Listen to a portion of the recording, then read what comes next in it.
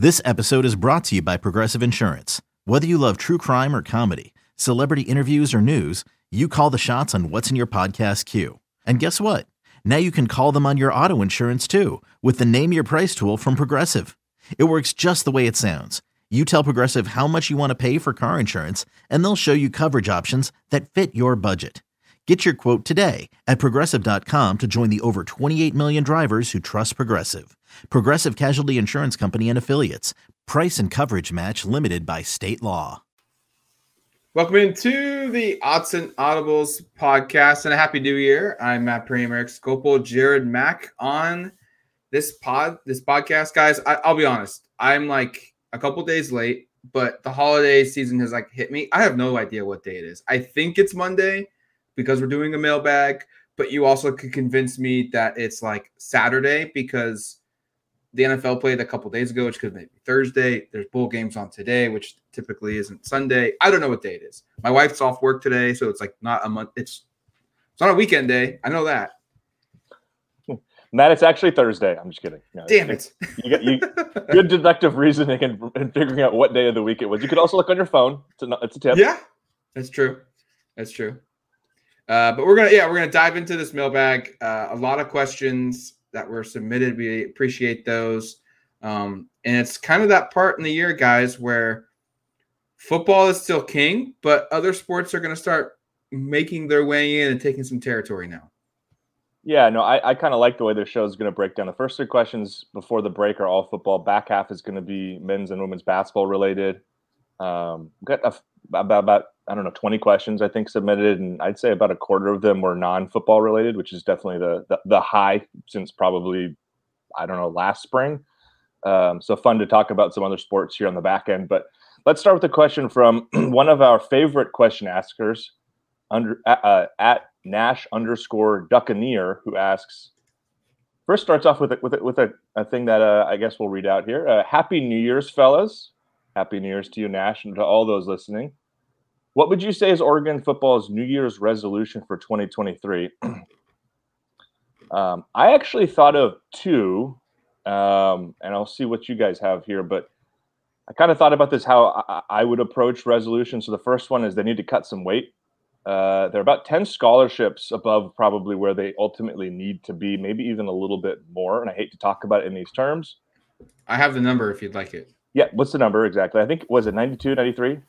They are at 91. 91. So, yeah, they need to lose 6, and that doesn't account for possible additions going forward, which is where you probably do need to see they're recruiting a couple more players. In fact, Ashton Porter, I think, Matt, he's correct me if I'm wrong, he's supposed to make a decision, I believe, tomorrow at one Today. of the Today. During the halftime of the Under Armour All-American Okay, Bowl. so keep an eye out for that. So that if he were to pick Oregon, which I think the consensus right now is, that would bring you to not consensual. Maybe it's the decision, Jared. It's a big decision. The decision would be consensual. This is terrible. Unless you're Peyton Bowen, I guess. All right, let's continue. But regardless, they do need to cut some scholarships here because they're about 6 over now, and I think we can all kind of expect, using logic and to kind of the number of players they're still in on, that they need to probably cut 4 more on top of that just because they're still actively recruiting players.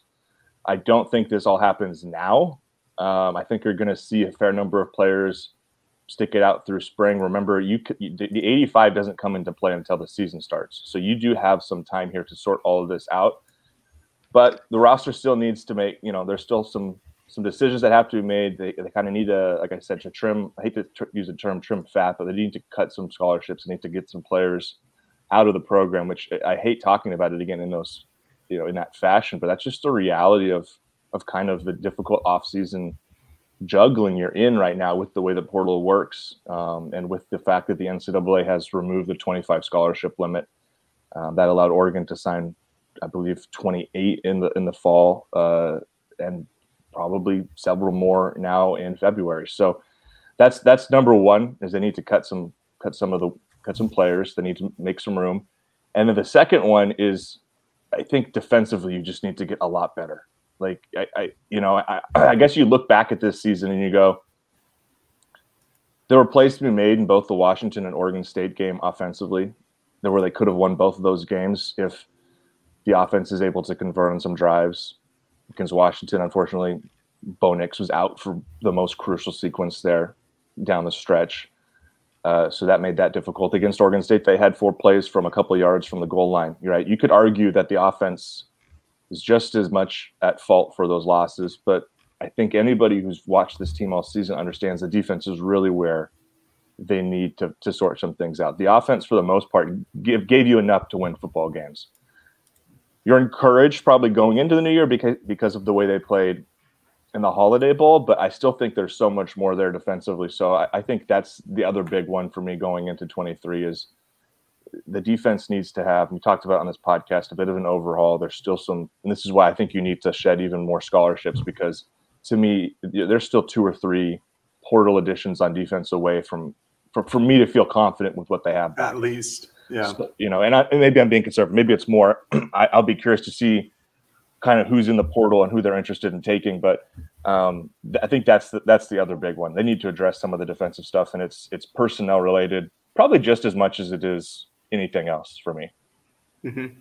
Yeah, I would agree that those are the 2 biggest ones. So I'll tackle the third largest challenge, or the biggest resolution that Oregon needs to accomplish. Figure out the special teams other than Camden Lewis. That's about it. Punting was an absolute disaster this year. Oregon went through four punters. The only one that didn't see the field was Lachlan Bruce, who I think was just a walk-on at Oregon, who has now entered the transfer portal or has at least left the program. So they'll be – and then Joe Lorig is as well-renowned as a special teams coach during his time at Penn State, who plays in the Rose Bowl today at 2 p.m. Pacific Standard Time. He was well-renowned. He did a great job at Penn State with all their punters and kickers. They brought in a lot of guys. They brought in Ross James. They brought in Adam Berry. They brought in Alex Bales. They brought in Andrew Boyle, all 4 of them to include with Camden Lewis. And all 4 of those guys that I just listed had their opportunities of punting. And I don't think any of them lasted more than 3 games as the starting or at least punting in one game. Boyle was the kickoff specialist for most of the season, even though we thought originally it would be Alex Bales.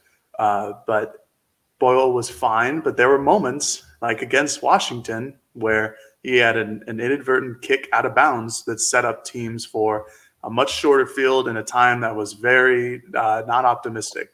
And I know that Oregon, I think later on it was Dan said that they were trying to aim for the corner and isolate that side of the field on their special teams. But that's a great encapsulation of what the special teams was all season. It was a lack of execution.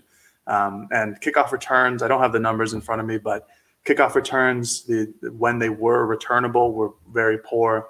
I don't know what teams averaged against Oregon, but just from the naked eye, you could see against UNC in the Holiday Bowl that those were good returns. They weren't touchdown returns, but they set up UNC in very favorable field position. Oregon has seemingly tried to address this in the recruiting cycle with Grant Meters, a kicker punter, more of a kicker, not on scholarship, than Luke Dunn, who is an Australian punter who exists and is on a scholarship. And although you can't find any information about him punting a football, he does come from Pro Kick Australia. There are no indications that he's excellent. There's just that you got to put your blind faith in Joe Lorig and Dan Lanning on this one by offering him a scholarship to be the punter. I expect that there will be more punting or kicking additions in the offseason just because they need it. They just need the depth there instead of just having two kickers on the roster, or 3 kickers on the roster, with Boyle coming back with Lewis. But this just needs to be solved. And it also needs to be solved on the coverage scheme. But this kind of plays back into what Eric ended his segment with, of just this feels a little bit more personnel related in their struggles more than anything else. And again, now that Dan and Tosh and Will Stein eventually are recruiting their guys, I think Joe Lorig is having a hand in that. And he's recruiting his guys to be the gunners, his guys to be a potential long snapper, his guys to be on the special teams unit. So I think that's, to me, after Eric took the top 2, that's number 3 for me in terms of specific New Year's resolution that this staff needs to accomplish. A couple real quick from me. Red zone success offensively for Oregon. 63rd in the country in getting points once they got into the red zone. That needs to get better. You need to be better in that category if you're going to be a team that gets to the college football playoff, if you're going to be a team that wins your conference championship. I mean, just a quick look at the top of the group. I mean, 3 of the 4 teams in the college football playoff were in the top 10. Georgia and Ohio State were 1 and 2. Georgia scored 97.4% of the time they got into the red zone. Michigan was 10th. And then I'm just quick scanning here. I don't see TCU in the top 25 or 30 or so, but that number needs to get better regardless. You're in the 60s. That can't happen if you're Oregon. And then on the flip side, like I know fixing the defense is already mentioned, but in particular, third down defense, Oregon was atrocious. 124th in the country. 47% of the time an opponent converted a third down conversion against Oregon. Maybe that's being more successful on first and second down so that you don't get yourself into a third and short or a third and a yard type deal. But it wasn't just that this season. How many times in a game did an opponent convert a middle to long pass for 9, 10, 12, 13 yards for a first down on third down? That needs to be, the whole defense needs to get better. But that in particular, the money downs, as Oregon calls them, they had a lot of opportunities this season to get off the football field or to prevent a touchdown and instead force a field goal attempt. And they just failed to do it because 47% of the time, the opponent got a first down. And then, I haven't even looked at their fourth down numbers. I would be really curious if I could do this really quickly, but I'm imagining they're going to be probably the bottom half of the country there as well. A quick scan, and 55th in the country, 48%. So, that's still, it's not terrible, but it's also not really good either. And they were top 20 in fourth down defense for part of the year, but then they finished really poorly because North Carolina had 3 conversions on fourth. And I know Oregon State had a couple as well. So that was one where they kind of limped to the finish line. I agree. Those are 2. I think that's a nice way to kind of end that segment, Matt. And we kind of talked, Jared and I did kind of big picture sides of the ball. You kind of isolated on a couple of individual things where I'm in total agreement. Third down defense was probably the most glaring situational problem for this team to me all season. It was a terrible first half, by the way, in the Holiday Bowl. I think you have to commend them for playing much better on third and the second, but you're totally right. That was never something that was a strength for this team. And then red zone offense was so hit and miss. Like there were games where they couldn't be stopped around the goal line. And then there are other games where, as we saw on arguably the most, decisive series of the season against Oregon State and Corvallis, where they had 4 shots at it from a couple of yards out and couldn't punch it in. Just too many instances kind of like that in big spots. And again, I think the offense, as I said, I feel really good about where the offense is at. I think at some point this week or next week or sometime we'll kind of start previewing what a hypothetical 2 deep might look like for next year. I know Jared and I will discuss that off show, but I think the offense is going to be really talented. And if Will Stein can kind of continue to be a plus quality play caller, Oregon will be fine offensively. But you're right in terms of that is an area of the field where they just weren't consistently quite good enough. All right, second question from @Ducks2124. How would you grade this season? And then he goes ahead and gives his own explanation, and we'll kind of give ours after. I'm going with a B-, with the positives being winning a bowl game, 10-win season, a top recruiting class in the Pac-12. Negatives being the embarrassing loss to Georgia and losing to the Huskies and Beavers. I hope it's not a harsh grade. I did not expect Oregon to beat Georgia, but to lose that badly with Lanning having multiple months to prepare. Also, I don't like losing to the Huskies, but to lose at Autzen made it worse, and don't get me started with the OSU meltdown. The second half of that, I think it looms large with anybody trying to kind of assess this season, right? Of terrible first impression for this season, right? Couldn't really get any worse.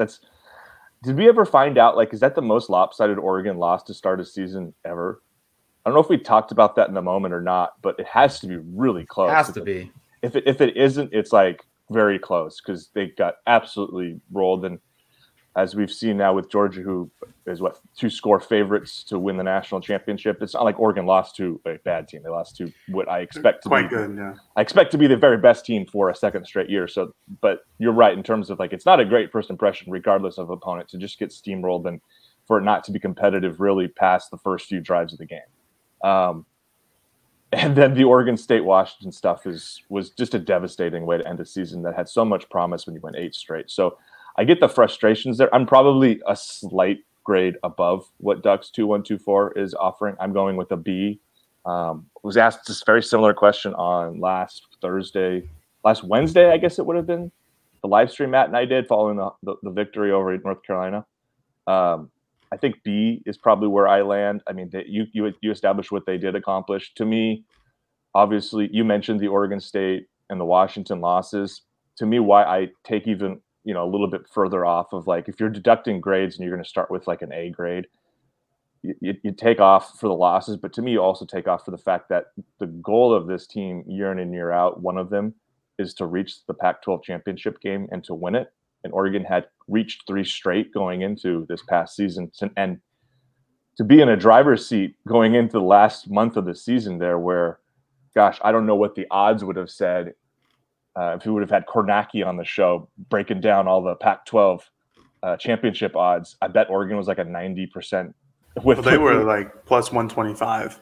Right. I'm just saying, like, what the percentage, like, if because Kornacki does like the NFL playoff odds. But I'm like guessing, like, before going into the Washington game, Oregon had to have been like 90% plus to make the conference championship game. Like, it was almost a foregone conclusion for most of us that they were going to be playing in that. To miss out on that, to me, that's I think the toughest pill to swallow, is the fact that they didn't even get an opportunity to play for the conference championship. When I think kind of objectively, if you look at the way this season played out, especially up until the losses for Oregon, of course, you have to include that. Like, there was a stretch there where Oregon, I think, looked like the best team with just how decisive they were week in, week out, compared to what you saw with USC, what you saw with Utah, what you saw with UCLA and Washington, who each had hiccups. But Oregon didn't finish, and I think that's the reason why this grade goes down a notch and goes from potentially, if this season plays out a little different down the stretch, you're talking about it being a very, very successful season. And then just the last comment I'll make before I toss it over to Jared. Oregon's now had 13 10-win seasons in program history. Decent amount. Almost all of them, every single one of them has happened in the last, gosh, what is the math on that? About 25 years. For Dan to get one in his first season, like, that's pretty impressive. I think that's the first time a head coach, second time because of Chip, has started a head coaching career with a 10-win season at Oregon. So didn't Helfrich do it too?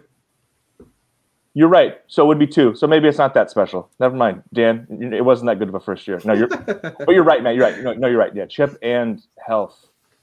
Yeah, that was 10 wins. Mm-hmm. Yeah, you're right. So, but still, 13 times in program history, Dan got one in his first year. Not a bad way to start a coaching career. Yeah, I'll try to take all the emotion out of this for the grade. I think I'd sit between a B and a B plus. I think I'd lean on the higher side towards a B plus range. I get the emotions that happen when your favorite team loses to the rival, especially in such dramatic fashion as Oregon did against Washington and against Oregon State. I just look at the Georgia loss and I completely throw it out the window. Georgia's the best team in the country. They showed it by beating Ohio State, which is a very, a top 5 team in the country. Some consider to be the second best team in the country, even despite the loss to Michigan. They were down 2 touchdowns in the college football playoff, and they still came back and won. It's a really damn good team, and that's Dan Lanning's first ever game as a head coach in Atlanta. All the things were going against Oregon. None of us expected them to win. I didn't expect it to be close. Well, I guess I expected it to be closer than the final score. But again, I expect it to be closer. Yeah. I throw that one out the window. It's like how I treat the COVID seasons. Boom, gone. It's such a disadvantage for most people. So, and if you look at it, if Oregon decides to play Portland State like they are next year, that's add another win on the schedule. Add another win. So it's like 11-3 season. And then you look at the fact that Washington and Oregon State are actually both very good. Oregon only lost to really good teams this season. Washington's a top 10 team. Oregon State's a top 15 team. And so is Oregon now after ending the season with a bowl win. So then you look at what Dan was able to do with people who just aren't his guys. And I know that the people that Mario brought in were talented players, but he did a lot to me, and especially with Kenny Dillingham and the hires that he made. I thought he did a lot with who the program had already assembled, who the transfers came in, that I don't think that the prior staff figured out. I thought that he unlocked a couple of new things with players who were already on the roster. You bring in a top recruiting class.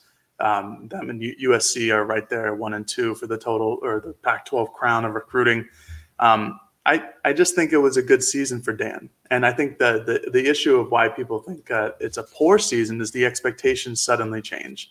At the beginning of the season, the expectations were a 9-10 win program, right, for Dan and Oregon, just because of the uncertainty of Kenny Dillingham, the uncertainty of Dan Lanning, the uncertainty of most of these hires because they were no name guys like Carlos Loughlin. Nobody knew who he was, and everybody was like, Dan, why did you make this hire for a guy who's only been a high school coach and like an off-field recruiting coordinator at Florida State, who had 1 year as a running back coach at Western Kentucky?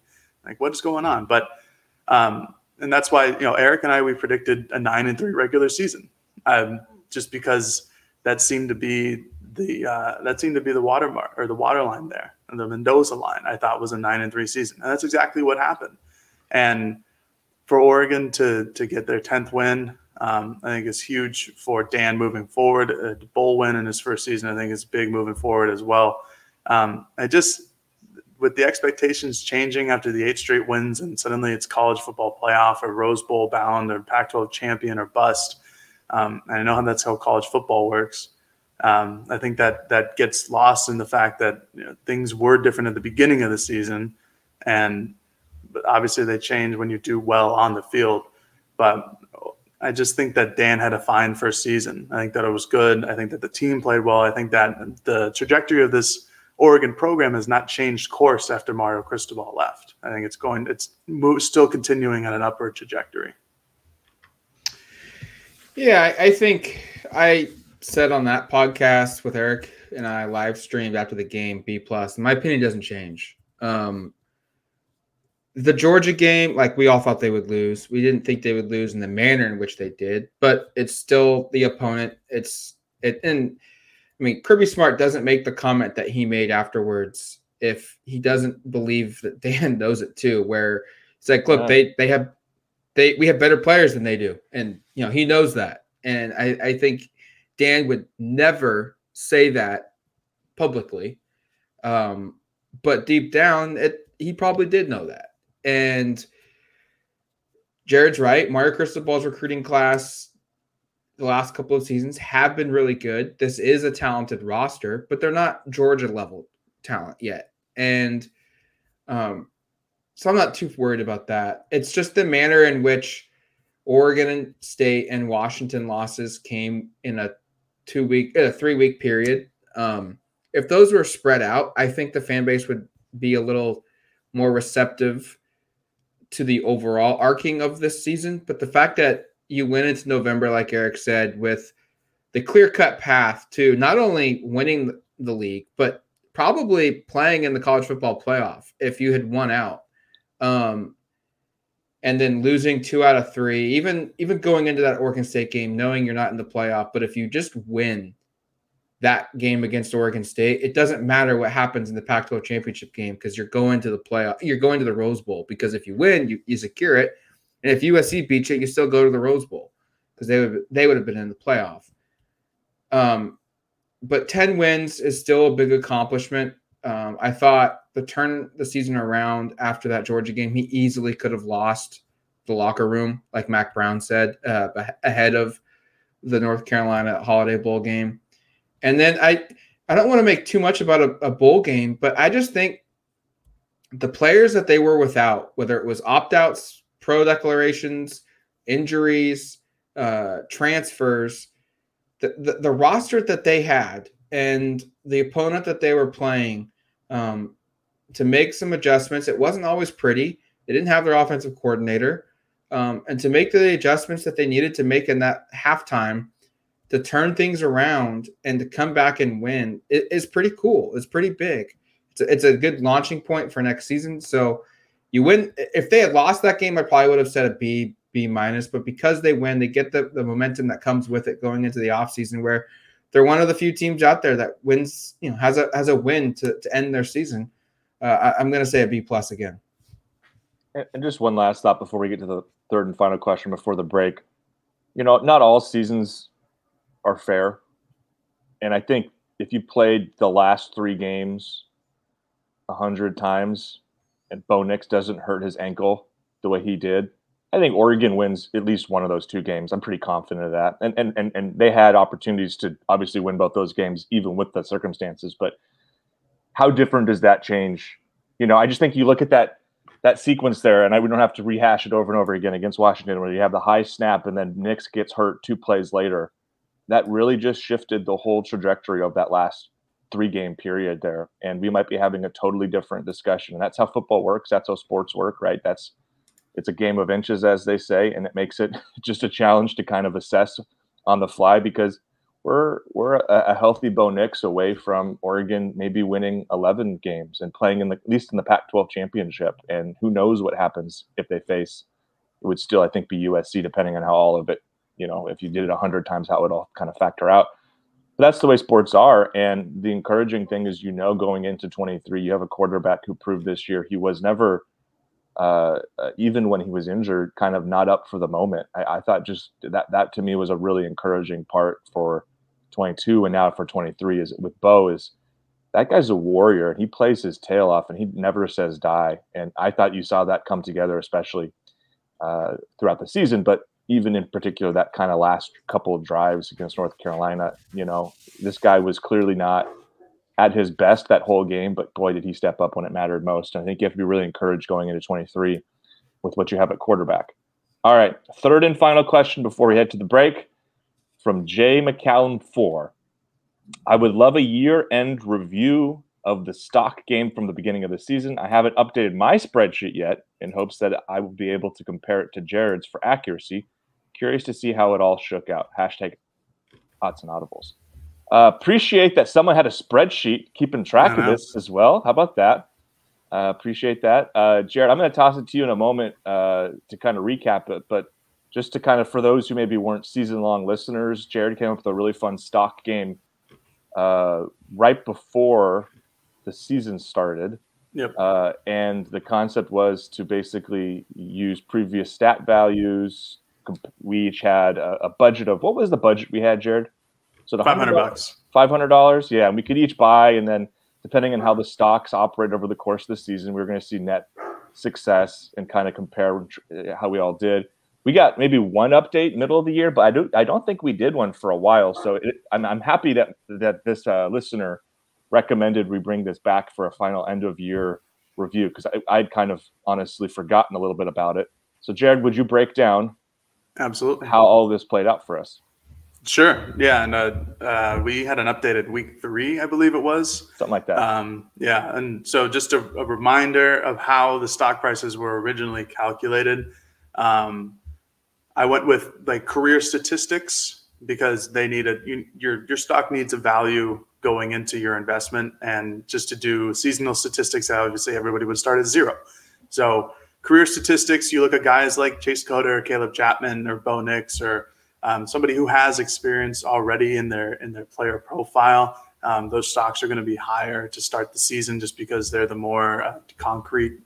It's like buying Ford or buying Amazon.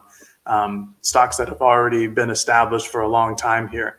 So I'll just do how many shares we bought. So Eric and Matt, you guys both went with the dollar figures in terms of how you allocated shares. So Eric, you bought $25 worth of Dante Thornton, $50 worth of Terrence Ferguson, $50 worth of Troy Franklin, and $50 worth of Cam McCormick. Ooh. For your initial offensive allocation. Matt, you bought $25. Matt, I think you went $25 for every player. I did. You went $25 of Chris Hudson, Dante Thornton, Troy Franklin, Kyler Casper, a nice one there. Yeah, didn't show up much from though. I don't think he had one catch. I went safe. I didn't see a lot of growth here. And then Seven McGee. And then I went by shares. So I bought shares of people, which sounds strange, but I bought shares of the player. Excuse me. I bought 50 shares of Thornton, 50 shares of Ferguson, and then 35 shares of Seven McGee. Matt was the only person to invest in a quarterback with 1.9 shares of Bo Nix. We had multiple running back investments. Eric, you bought into Noah Whittington stock. Matt bought into Bucky Irving, Cardwell, and Jordan James stock. And then defensively, whole bunch of players here. I think the biggest ones were the biggest investments, were the Justin Flo investments. Eric, you put in $150 worth. I put in 200 shares worth, which is $152. We put like all of our defensive allocation on Justin Flo, and it kind of missed. It worked. It kind of no. It worked. It hit. Okay. It was as my dad would put it was a 10-bagger. So Justin Flo started the season at 76 cents a share. By the end of the year, he finished at $2.66. Oh yeah, So that's how it works, baby. Should I give the year-end result, or should I go over some guys who like doubled or tripled their value first? What do we think? I'd like to hear the year-end result, and then why don't we go over who kind of the big winners were for the year? Sure thing. So again, we all started with $500 to invest. In first place, the champion of the stock draft, Eric Scopel, 24/7 Sports. Eric finished the year with $1,000 and $1,059, more than doubled his initial investment. So come to Eric for stock advice. You can reach him at never mind. I finished second with $930, so nearly doubled it. Matt, you finished in third with $610, so you earned some. I mean, 100. And that's a pretty decent improvement there, Matt, over year, right? You'll take that. What is that like? But I treated this too literally. My whole strategy was like long-term growth, and I went equal across everything. So I never really got hit hard by Justin Flo like you guys did. You guys also went hard on some other guys that were low in value that became bigger players. Yes. So that's how you doubled your money, and I did not. But I still contest. 20 years later, I'll win this win. I'll come out ahead in 20 years. I was going to say, Matt NFL stats. Matt had the more sound, probably investment strategy, but for a game where it's not real money, I think our risk-taking paid off, Jared. Mm-hmm. Yeah, so a couple big risers. Obviously, we went through Flo. He's, like I said, started the year 76 cents, finished at $2.66. Noah Sewell jumped up pretty well as well. Started the year at $8.52, finished at $11.68. Christian Gonzalez started at $4.24 a share, jumped up to $7.04. Bennett Williams had a good season in terms of price per share earnings. Went from $5.50 to almost $9.50. Let's see if there's any other big ones. A lot of the big ones were on offense, to be honest. Keanu Hudson basically doubled his price per share. I think. Nobody invested in him. Sorry.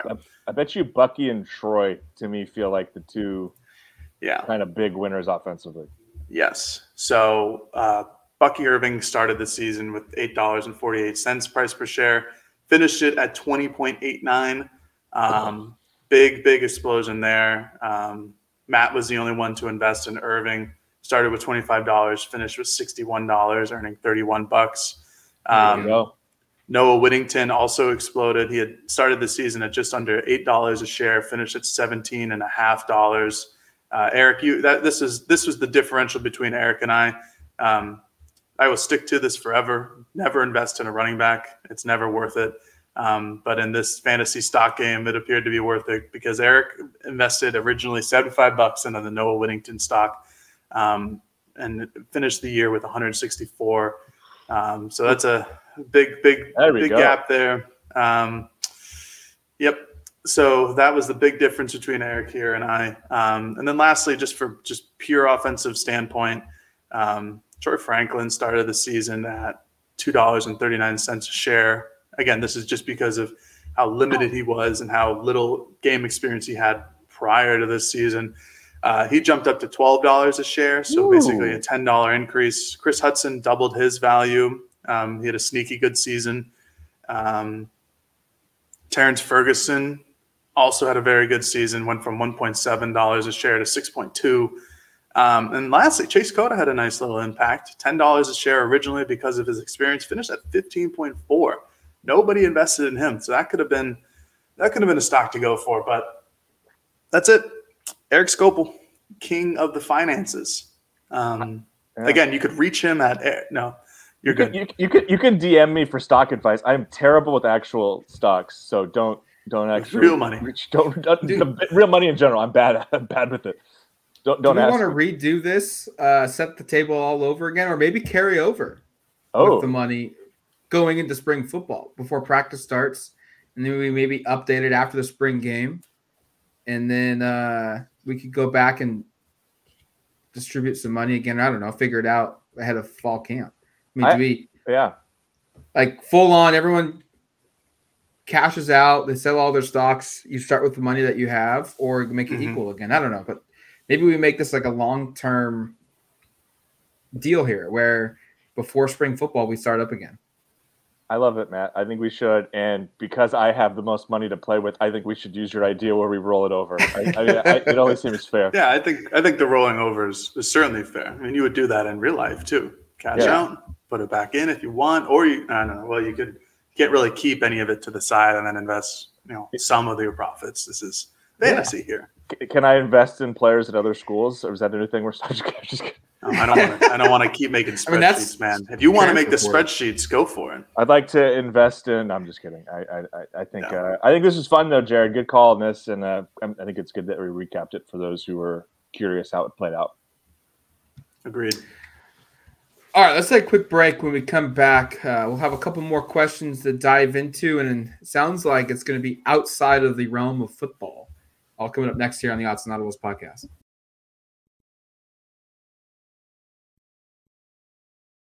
Introducing the Two-Way V4, where groundbreaking fuel cell technology meets fresh foam cushioning for the ultimate performance. With Fuel Cell, each step feels explosive, delivering unparalleled energy return. Paired with fresh foam, experience maximum comfort throughout the game. Its lightweight textile upper offers support and breathability without sacrificing agility. Whether you're hitting the clutch shot or locking down the opposition, the Two-Way V4 gives you the tools to play at a high level. Learn more and purchase the Two-Way for yourself at newbalance.com.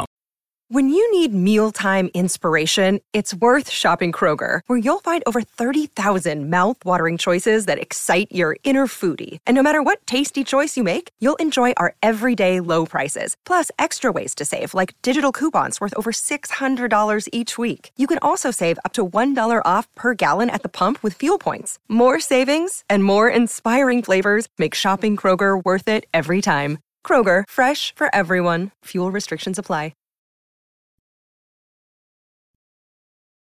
All right, welcome back to the Odds and Audibles podcast. Matt Prehm, Eric Skopel, Jared Mack. Happy New Year to you all. 3 questions in, 3 topics in. We've got a couple more to go to wrap up the show. All right, this one's coming right to you, Matt, because it's a men's basketball question from @ChriserCDP Hoops.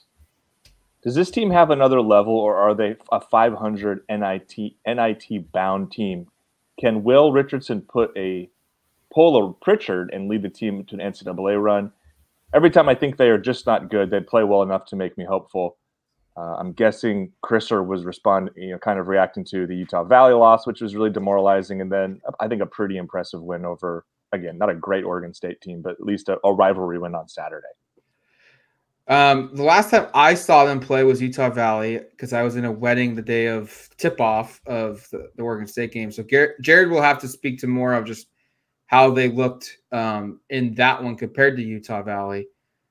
But yes, this team has another level. Technically, yes, they do. They have a couple more levels that they can get to.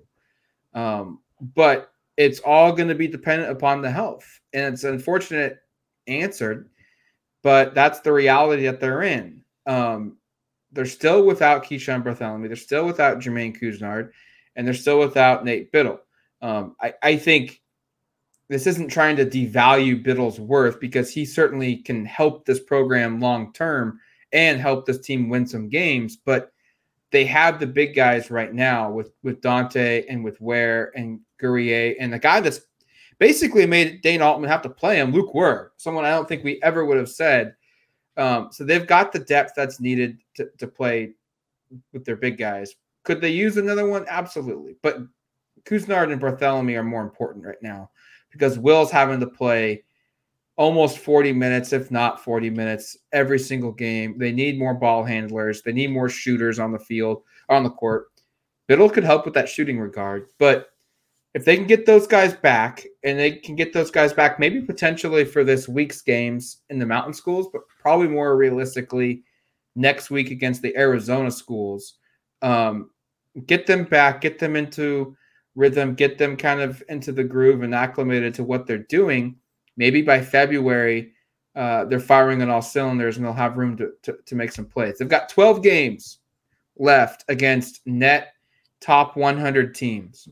A couple of those are going to be quadrant 1 games. A couple of them are going to be top 50 games, home or away, which really dictate things. They need to win this weekend, probably both games, at Colorado on Thursday, at Utah on Saturday. And then you need to split at home at worst against Arizona State and Arizona. Ideally, sweep them would be huge. But this team's has multiple levels to get to. If they get hot, yes, they could make a run because they have the talent. It's just they haven't practiced well together. They haven't had enough bodies consistently to practice full go. And they've put themselves in the 8 ball because of it, because they've lost some games that they absolutely should not have lost to Utah Valley and UC Irvine. It's getting late in the season. It's January. These guys still aren't back. And like Matt mentioned, I think the guard depth is really evident on this team right now. I covered the Oregon State game. Oregon, went into the half with a 13-point lead and then lost it, and then we're down by a couple. Came back. Will Richardson, Onions, had a good game, very clutch. This is just the story of what Oregon basketball has been this entire season. I'm not sure what the levels that they can go to are. I think getting back depth is really important. I just don't know how they'll congeal and what the continuity of this team will be. And all of these guys are working from lower body injuries, and Dana Altman mentioned it after the game in his press conference. Since they're lower body injuries, they have to be pretty cautious about how they practice, what the minute restriction is, how they can get back in health, what their stamina is, because that's a big part of college basketball. I think the most important thing is when these guys get back is that Will Richardson will get rest, and they'll have a secondary ball handler and somebody who can initiate the offense, because that's the biggest issue right now is when you take N'Faly Dante off the court, or when you take Quincy Guerrier off the court because of foul trouble, because of rest, whatever the case may be, and it's only Will Richardson. It's only Will Richardson who can create anything on offense. Luke Ware is not doing anything. Rivaldo Soares is not doing anything. Brennan Rigsby might be able to do something once in a while. Khalil Ware is entirely just a post guy and someone who initiates offense through lobs or through offensive rebounds and putbacks, things like that. There's nobody else to initiate offense other than Will Richardson. And if an opposing team has a good enough defensive player, a good enough defense in general to shut Will Richardson down, it's tough. And that's what happened against Oregon State, where N'Faly Dante was in foul trouble for a lot of the second half. Oregon State just jumped back into it, started to force turnovers because of the lack of ball handling that Oregon has with full court press. To answer the question, I'm not sure what the levels are. Can Will pull a Pritchard and lead the team into an NCAA run? Maybe, probably not. I think Pritchard was a much better player than Will Richardson is in terms of just pure scoring ability. I don't see Will Richardson just throwing up like 30-something point game against Washington on the road and hitting a step back 3 to win the game, basically. I just think that Pritchard was a better offensive player. This team will need to congeal very quickly when the guys come back from injury to get them at any point of potentially making an NCAA run, just like what Matt said with all the upcoming games. They need these guys to come back quick. They need to come back pretty healthy and ready to jump into Division I basketball, which they haven't seen all season long. Their next 8 games are at Colorado, at Utah, at home against ASU, at home against number 5 Arizona, at Cal, at Stanford. And then they play the Mountain Schools again, at home against Colorado and at home against Utah.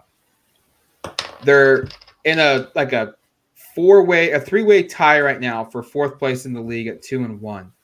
They essentially need to go 6-2 over that 8-game stretch, and maybe even almost 7-1 to put themselves in a position with breathing room against the better part of their schedule to have a chance to make the NCAA tournament as an at-large team. They need to be in that top 4 in the Pac-12 standings at the time of the Pac-12 tournament. Is this going to be an easy hill to climb? No. Is it an impossible hill to climb? No. It's going to be hard. They don't have a lot of room for error. They do have some, but if every game that they lose in these next 8 games means it's another game they have to win the second half of league schedule, which includes at the Arizona schools, at home against the UCLA schools, 3 straight road games at Washington State, and Oregon State. And that's where you're going to need to save some of these losses, air quotes. So the next 8 games, you have to win as many of these as you can. If they go 5-3 or 4-4, like, you're screwed. You've put yourself behind the 8 ball where you basically have to win out. Yeah, and I won't pretend like I know as much about you guys about this team because I don't cover it. I just watch from afar. But 71 right now in the net is that's not where you want to be in early January. You need to get into the 30s to the 40s to reasonably get an at-large bid. So as Matt said, there's a lot of work to do. I also agree with Matt that I think the team could be pretty competitive once /if, because I don't know how this is going to work out. Everybody comes back. But to Jared's point as well of, like, you can't just expect player comes back off of a 2-month injury or off of a 6-week injury and he is just ready to go and the role and everybody's kind of fit in their roles. Like, right. That's a pipe dream. So there's going to be growing pains, which is the difficult thing here, where you don't really have a lot of losses that you can give up. And you've got basically a roster that we just don't know exactly what it wants to look like, I think, down the stretch. Mm-hmm. So I think it's going to be a challenge. One more thing before we go into the last question. The players coming back is what worries me. I talked about this weeks ago when Oregon was actually playing decent basketball. They won a couple games in a row. Oregon dropping down to an 8-9-man rotation actually might have been good for them just because they can all develop. They can all have this chemistry. They know exactly what people are doing. Once Brendan Rigsby got back into the rotation, they figured out kind of what the sweet spot was. But adding 3 new guys to the rotation, like you mentioned, Eric, with growing pains, you don't want to have growing pains in January, late January, whenever they're healthy enough to come back. You want to have those in November. Maybe you lose like an early game. That's not really great, but you have the whole season ahead of you. Adding 3 guys and cutting out guys like Luke Wurr, I'm not really sure who else they would cut out at this point, but Gabe Reichel, who's a walk-on. Those guys have some roles. Luke has a good role and he sticks to it. He rebounds, he defends, he'll take an open 3. I worry about the growing pains there and what the continuity is and the chemistry. And all of a sudden, like, Will Richardson won't have to have the ball in his hands all the time. So what's that going to be like for him? Like, is he going to be able to figure out how to spot up and shoot off the ball just like this once Couisnard or Barthélemy has the ball? I worry about having an 11-man rotation after having an 8 or 9-man rotation for basically this entire season. To another team that has some health concerns, this question is focusing on it, the women's team. This is a question from @TheLllama. Love KG and women's basketball, but do they really think they can go through the whole season of Pac-12 play plus postseason with only 8 players? I know Kennedy Basham is supposed to return, but looks like a redshirt year is needed to get ready. So they need to add somebody just to have an emergency player, #OttsandAudibles. I'm not sure if the Llama missed Sunday's game where Kennedy Basham actually did come back and play.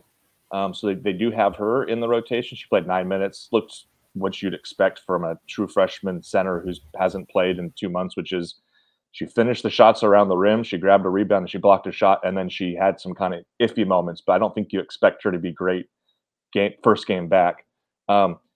So they are at 8 right now. They will be at 9 when Elise Hurst comes back from an injury. I think looks like an ankle sprain. I think that's going to be a couple of weeks. So the roster isn't getting any bigger. To the question that starts it, do they think they can get through it?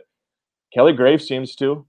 They had a break here after Jenna Asai left the team down in San Diego of about 10 days to determine, okay, is there anyone we can add through the portal? Is there anybody on campus that makes sense? Is there like a volleyball player who's got some basketball history? Is there a soccer player who's got basketball history? Is there a person who was a good basketball player in high school who just happens to be on campus who can give us some minutes? And they decided the answer was no. Sammy Wagner, a 4-star top 30 recruit in the 2023 class, is about to enroll. She might be on campus in Eugene as we're recording this. She'll be enrolling by the time, January 9th, I think, is when class starts. But she's not going to play. Like Kelly has said that it was her decision. She's chosen not to play. She doesn't want to use a year of eligibility for half a season. So they are kind of where they're at. And Kelly even said after, I know it's easier to say after a win than after a loss, that they feel like the depth thing and the lack of players is kind of maybe being built, too much is being built up on it. And I probably agree and disagree with his comment. His comment was basically, this time of year, everyone's playing a 7 to 8 player rotation, which is true. And honestly, like you look at the way they played yesterday against USC, they didn't have really an issue with numbers. I thought they were fine with the players they played. Everybody played a fine number of minutes. Some of the guards are now playing closer to 35 minutes than they were before when they're playing about 28, 30 because of the Elise Hurst injury. But where you do run into problems, you are now one injury away from kind of a disastrous situation. Basham coming back is a significant development. Because that means if you were to theoretically lose one of your bigs, you at least have another player to throw in. I mean, before Basham returned, it was like, I don't even know what they were going to do if like Van Sluten or Che went down with any sort of injury. They'd be playing, basically, they'd have to play very, very small. So that's a helpful thing. But I do think there's reason to be concerned about this team's just the numbers on it, because you are another injury away. You are a game where there's a lot of foul trouble away from potentially, like, not that they would be forced to forfeit a game because they're not anywhere near there yet, but to the point where it would get ugly and you could see a game be determined based upon the fact that you're playing players maybe out of position just because you don't have the roster depth. So, I think it's a realistic and reasonable concern, Lama, but I don't think it's one that changes. And Kelly seems pretty content to just roll with the numbers they've got. I don't think anyone's coming to the rescue. And they'll play the rest of the season with 8 or 9 players. Oh, yeah. Nothing's coming. Nothing's coming down the pipeline. Kelly has – they haven't had a walk-on the bench all season long, which I thought every time I ask Eric when we cover a game, I'm like, what's the deal? Why aren't there any walk-ons here? Jared, Kelly doesn't do walk-on players. He's, like, never done walk-ons. This is not a thing. Yeah, I know. I would just expect, like, this season – this is the time to add somebody, because like you just went through, they are an injury, they are foul trouble, they are just a couple of minutes away from some really deep stuff in this conference season. And I know walk-ons just usually are not the part of a Pac-12 basketball player, but that is at least somebody to put on the court. Gabe Reichel, like I mentioned earlier, and James Cooper is on the men's basketball side. Those are guys who put in some valuable minutes in the PK Invitational or the PK tournament. I have the same worries, basically reverse, with the women's basketball team as I do with the men's basketball team. The numbers thing is a significant issue, and it's also significant, like Eric pointed out, that Kennedy Basham came back. Because if Philly Che got an injury, or if Grace Van Sluten got an injury, or foul trouble, blah blah blah. Beforehand, they were screwed interior-wise. They just didn't have anybody with a significant height advantage. And Basham is somebody who needs some time to get used to the game, hasn't played since the first game of the season. She'll get there eventually, but you can't teach height. And she has height. She can at least be an interior presence on layups and potential rebounds like Philly is. But I worry about the team in general with the number issues going forward in the Pac-12. Pac-12 women's basketball is always strong. There's going to be some teams with some savvy coaches that do try to take advantage of this I think the emergence of Philly Che as somebody who's reliable to grab rebounds and defend, usually without fouling, which is the key thing here, is really helpful for Kelly Graves. Just because, again, if this were a situation where she's an inexperienced defender and fouls all the time, then it would be even worse. But I think she does a good job of not fouling for the most part. With her height and length and versatility and skill set and athleticism, that's a really good center to rely on if you're Oregon and Kelly Graves. But eight players, man, just not a lot.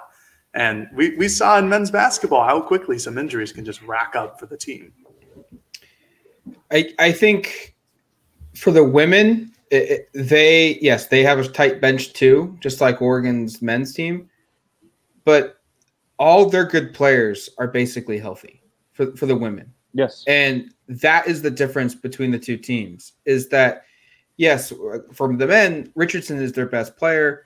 You could probably argue Dante is their second best player. But then after that, you really don't know. Because the injured guys, how highly Dana Altman spoke of Brandon Rigsby and Jermaine Couisnard, the growth that we saw with Nate Biddle during the trip in August. The women's team, I'm not trying to be dismissive of the player who transferred or the players that are hurt, but their best players are healthy. Van Sluten, Gray, Tahina Paopao, and then, Filipina Che is your best front court player from a defensive rebounding perspective. And they're all healthy. So, as Jared said, one injury could change things. But as long as their core group of 4 players stays healthy, the expectation should be that they're in contention for the Pac-12 championship. That they have a chance to go into that, Saturday night and play whoever it may be, probably most likely Stanford.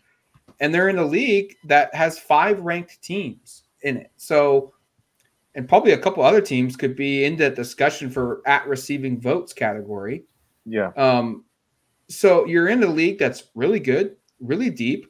And your healthy player, your best players are all healthy. So I kind of agree with Kelly that, they could run the table here with a roster of 8, maybe 9 players. But to Jared's point, one more injury, one more player who up and leaves, and now you're in a world of hurt. Now you're in a position where it doesn't matter that all your best players are healthy. You just don't have enough players in general. It's going to be important that this team stays healthy, and in games in which they have blowouts, that India Rogers, Tahina Paopao, and Grace Van Sluten are off the floor as quickly as possible. Yeah, and I was just going to make a similar point, Matt, because we kind of got stuck in some of the negative stuff. I really like this women's team. I understand the concerns with the depth because I think those are potentially legitimate. Again, it doesn't impact things too significantly right now because, as Matt said, and I'm in agreement, their core group is still available. And as long as that's the case, this is a really competitive team that can compete with everybody in the country. They've proven that this year. They dropped 3 games. They've all been the top 10 teams, very competitive with all 3 of them. The Ohio State game was even, I think, an 8-point game late, and then Ohio State won in a big run. They could have very easily beaten North Carolina. The UCLA game, honestly, I don't have a great explanation. I didn't think they played very well in that game. Came off a break. I think that was the worst they've played all season. Yeah. But they bounced back against a USC team that put it on Oregon State and beat them by about 30 on Sunday. And I thought that was one of their better performances. So they're not in a bad spot at all. They're currently 11th in the net ranking. I was just looking through the net. It's crazy on the women's side. I think 8 teams in the Pac-12 are in the top 50. All 12 are in the top 100 in the net. So every single team you're playing week in, week out is a top 100 team. I mean, you just basically your resume doesn't get worse by beating any of these teams because every single team is considered by the net a higher end opponent. So I think they're in a really good spot in terms of if they can, again, they just have to basically guard these core 6 to 7 players and make sure that they're healthy. Because if they can stay healthy through this, I really like the way this team is composed. I like the way Philly is playing right now. And we haven't mentioned it, 20 rebounds on Sunday. That's crazy. Defended the rim really, really well. Rhea Marshall for USC is probably the league's 2nd or 3rd best center, and she completely shut her down. She was 3 for 15 shooting. like that kind of, you see that maturation, that development. It's really exciting for this program to have a center who's legitimately going to be a rim protector, but also a dominant rebounder. Like, and then you combine that with the offensive players you have on the perimeter, with Chance Gray kind of starting to develop a little bit more. Tay Hansen's been great from three. She had a great game on Sunday. Like, all the pieces are here. It's just a matter of, can you make it to the finish line in one piece? And that's the challenge here. Like, I think Stanford's the only team in this conference that I don't know if Oregon would beat. Like, you know, Oregon's not better than, basically, in this entire league, like 10 games on a neutral site. And unfortunately, UCLA lost its best player on Friday, maybe for a long time. And that team, which probably is the other team I think Oregon would struggle with, is now not going to be quite at 100% going forward. But regardless, I think this team is really talented. It's just a matter of, can they stay healthy and keep everybody together? And again, the complement of players, talked about this on an earlier pod, not to draw this out too long. I just think it all works really well. If you kind of have every single role filled with a really high-end player, and in some cases players that are younger players that are still developing. And I think the ceiling just gets higher and higher as the year goes. But again, to the original point, got to stay healthy. Yeah, and I don't want to sound like Mr. Negative when it comes to the women's basketball perspective. Depth is always something that I'll worry about for any sport. I just think it's extremely important when you can have enough depth of people who are capable of playing at whatever level of competition you are. But I do like the team in general. I think they're really versatile. I think they can go big for the players that they have on the team. I think they can go small too. I like the 3-guard starting lineup with Grace and Philly on the inside. I really like what I've seen from Chance Gray this season. I think she's really turned into somebody who has, you know, you can kind of see like where she can project now. At the beginning of the season, it was kind of iffy. You thought she was a good defender, maybe not all that great offensively. I think she's turned a corner offensively and has gotten a lot of confidence from shooting the ball deep, driving to the rim. An uber athlete. I really like what she could potentially become. And then Grace has kind of fallen off in the last 2 games, or at least hasn't produced to the same level that she did the previous couple games where she won all the Pac-12 of the week accolades. And then, to Eric's point, Philly is just a lockdown center, something that Oregon really hasn't had in her skill set in the last couple of years. They've had great centers in previous years, like Ruthie Hebert, but she's a different type of center. She's all of 6'7", almost 6'8", shot or rim protector, rebounder, 20 rebounds this past game. And then India Rogers and Te-Hina Paopao. I mean, Rogers could be one of the best players in the conference, except if it weren't for Stanford, who seemingly has all the best players in the conference. And then Paopao is a little inconsistent, but when she's on, she's on. She's an excellent complementary piece to India Rogers, who sets up the offense. And I really like the team as well. I think Kelly has a good group there. I think this is more of a style of his team that he wants to coach than it has been in the last 2 years, ever since Sabrina left. But I just worry about depth, because it just takes, like, Elise Hurst, who's a good complementary role player as well, just takes an ankle roll. And if it's one way or the other, that's like 1 week or 3 to 4 weeks. So I just worry about that. And that's really the only concern with the women's basketball team, other than their defense sometimes, but it's a Kelly Graves team. So they play defense every once in a while. We're going to see how both teams play out towards the second half of the season, or maybe the last 2/3 of the season, really. Lots of games left, lots of storylines to follow. We'll cover it all on Duck Territory. And then, hey, like, football is still football. There will be news rolling out today, tomorrow, and into next week, into next month. And then before you know it, spring football will be here as well. So it's always a busy time at the Odds and Audibles podcast, also on duckterritory.com. I highly encourage you guys to check it out. And until the next one, you've been listening to the Odds and Audibles podcast. Talk to you later, folks. Peace. The wait is over. The Chi returns with new episodes on Paramount+.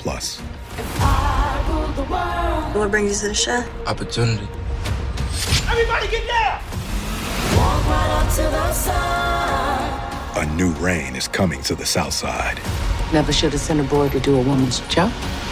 The Chi. New episodes now streaming. Visit ParamountPlus.com/The Chi to get a 50% discount off the Paramount Plus with the Showtime annual plan. Offer ends July 14th. The subscription auto-renews. Restrictions apply. When you have sports mixed with your pop culture, along with humor and celebrity interviews, your earbuds are enjoying The Rich Eisen Show. Dan Orlovsky, are you still a Jaden Daniels is the best quarterback available in the draft guy? I think the three things that make it stand out for me are, number one, I think his ball placement versus man coverage is the best in the draft. Every quarterback in the NFL is accurate. He's got the best on tape. Number two, most transferable stuff to the NFL. And then I think the third thing is pocket peace. Search for The Rich Eisen Show on YouTube or wherever you listen.